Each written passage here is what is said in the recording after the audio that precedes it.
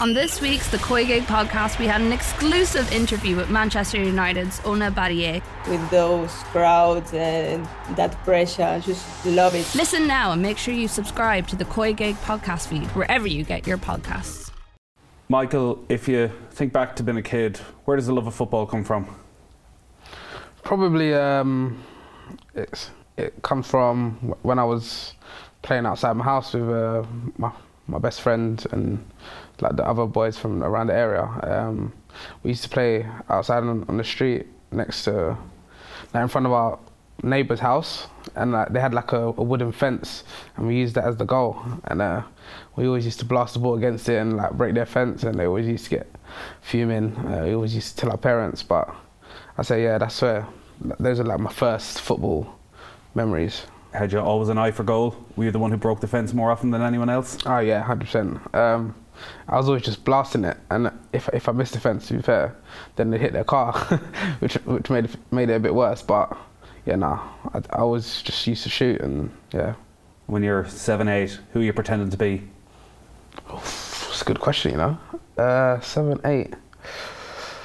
Well, I mean, growing up, my idol was like Thierry Henry.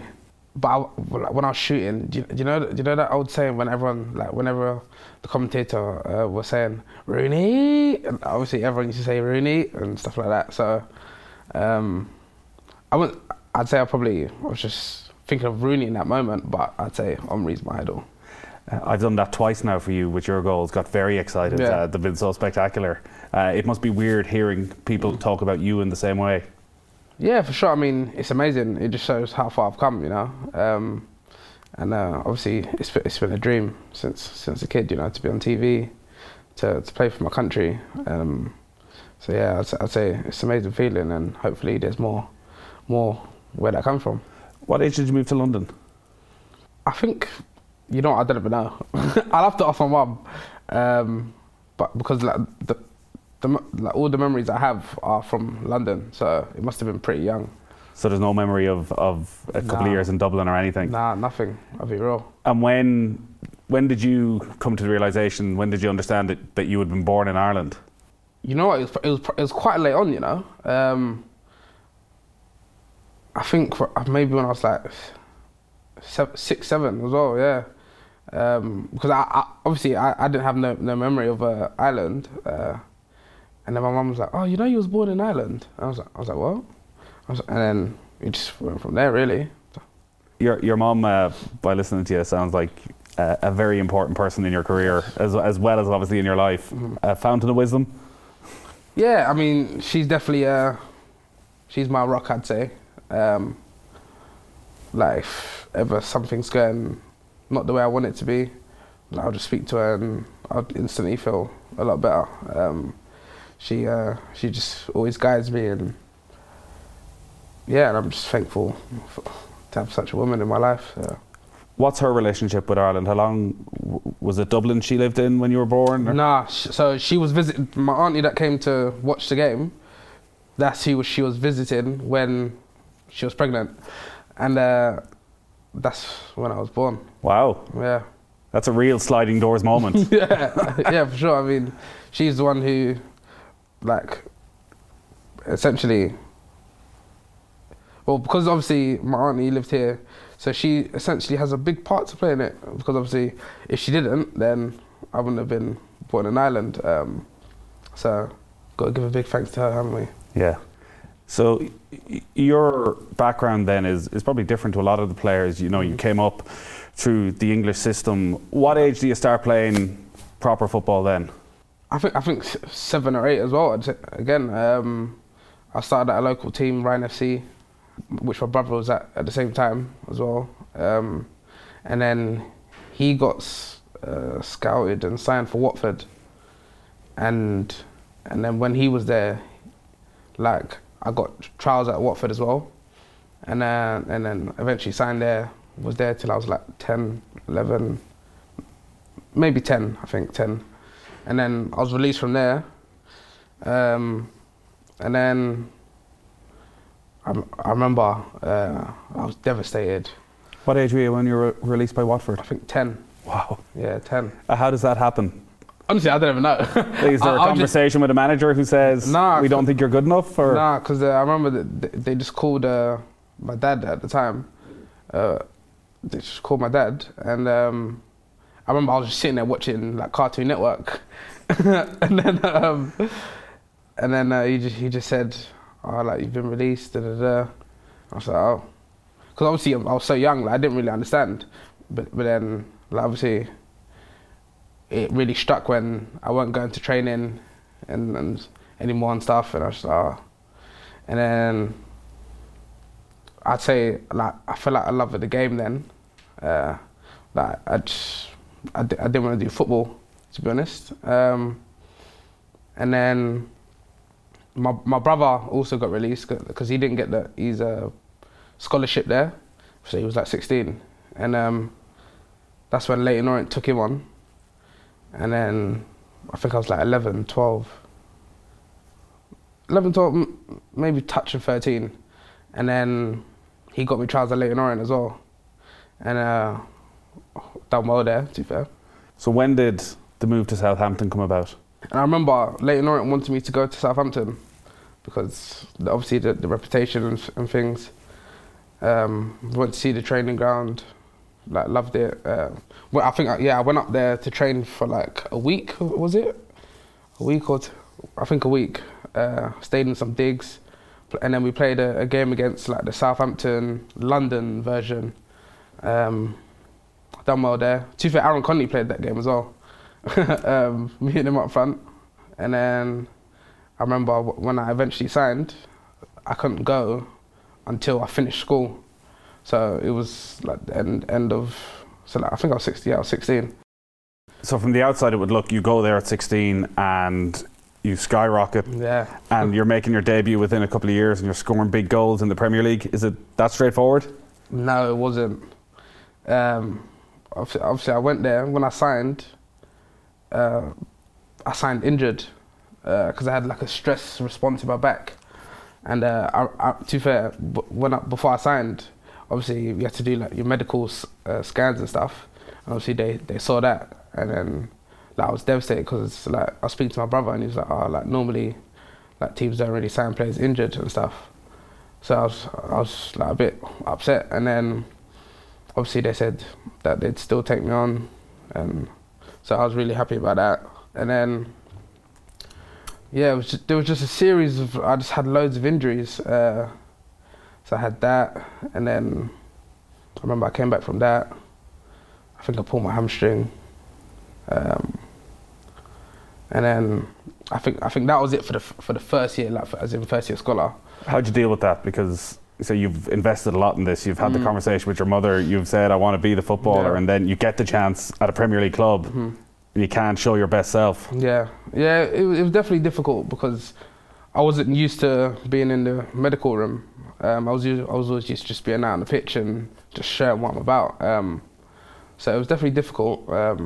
But to be fair, they had a good psychologist there that if you're ever like a bit down or something, that you just speak to, and you just like even if you're not down, they just see how you are. Like they just want to make sure, because obviously you're still young, you're going through injuries and you're away from home. There's a lot of factors that go into it.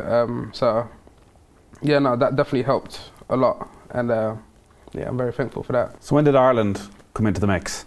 Like anyone wants to play for their country, for sure. I mean, like especially the fans.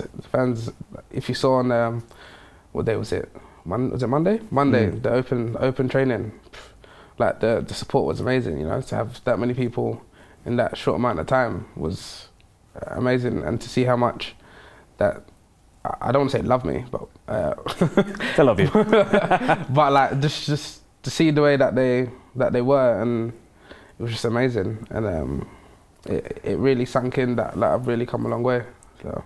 Because there's a lot of players, and there's going to be more and more players, I suspect, in the situation that you're in, where they're either born in Dublin or they're born somewhere else, and there's an Irish heritage, and there's real multiculturalism to this squad. So you could have played for England, for Nigeria, for Ireland. Was there anyone else? I don't think so. Was that a conversation you had to have at home as to what you wanted to do? Yeah, for sure. I mean, like I could have, like as you said, I could play for England or Nigeria, but I didn't really feel. I didn't really want to be honest. I thought like, if I want to play for anyone, it would be Ireland. I played for them in the youth level, and like it made sense to follow it through. I didn't want to change it up or go to anyone else. Because from the outside, there's always so many conversations, and Sure. now it was ended quite quickly in that you come into the squad, you play that game against Denmark. There's a brilliant photograph of you and your mother after the game. What are your memories of that camp, and were there conversations at the time with Martin O'Neill about, if you play in this game, that's it forever?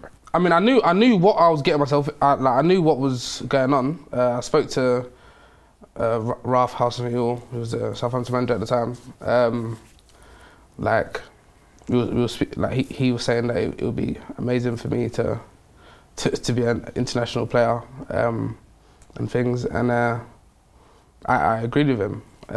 So obviously I've gone to the camp.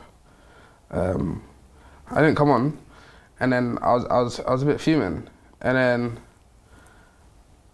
I remember. I think that's it. It was Martin O'Neill, yeah.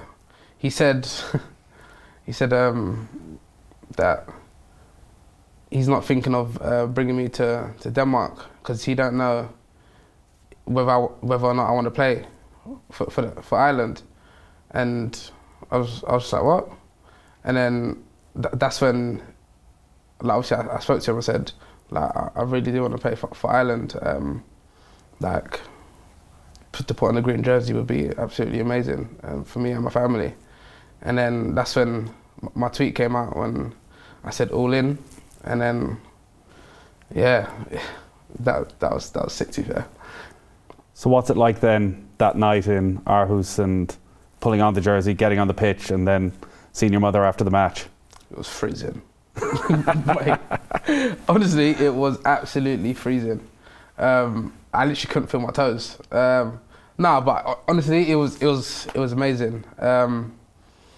It was 0-0 as well. 0-0, yeah.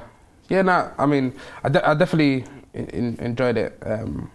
It felt amazing to put on the shirt and play for the country. It felt good.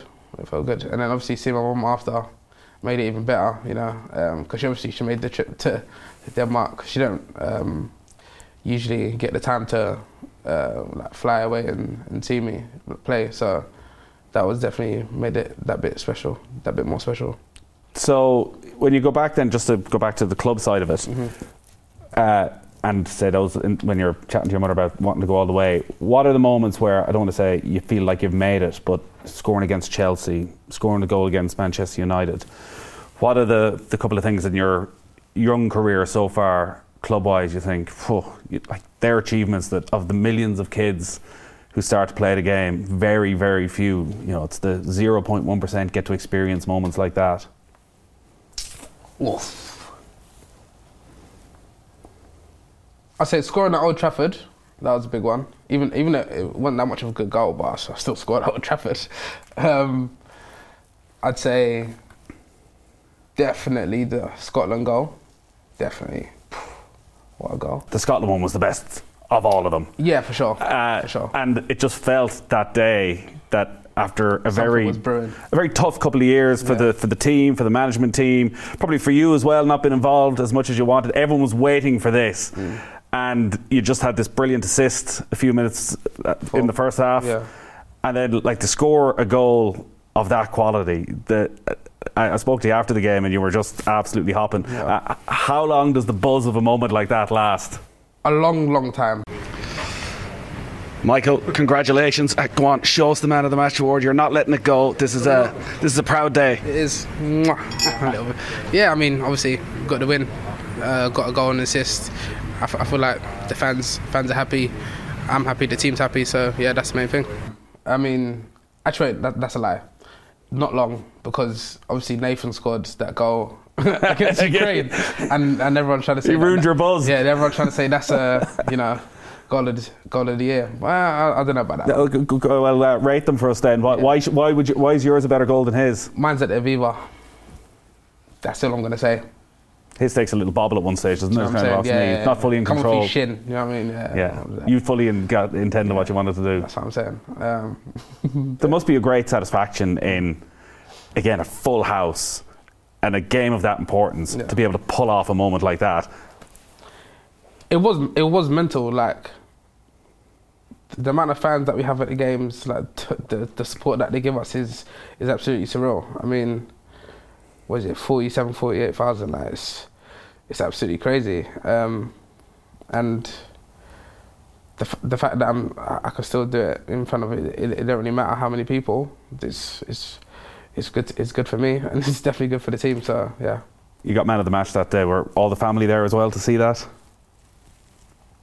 Yes, I can't remember, you know. Hey, yeah, I mean, yeah. My mum was there. My mum and my auntie that lives over here, and her husband and her two sons were over here. So it was definitely good to like. Obviously, it was the first time that my auntie had seen me play, so it was definitely good to put on a good show for her, and obviously my mum. Yeah.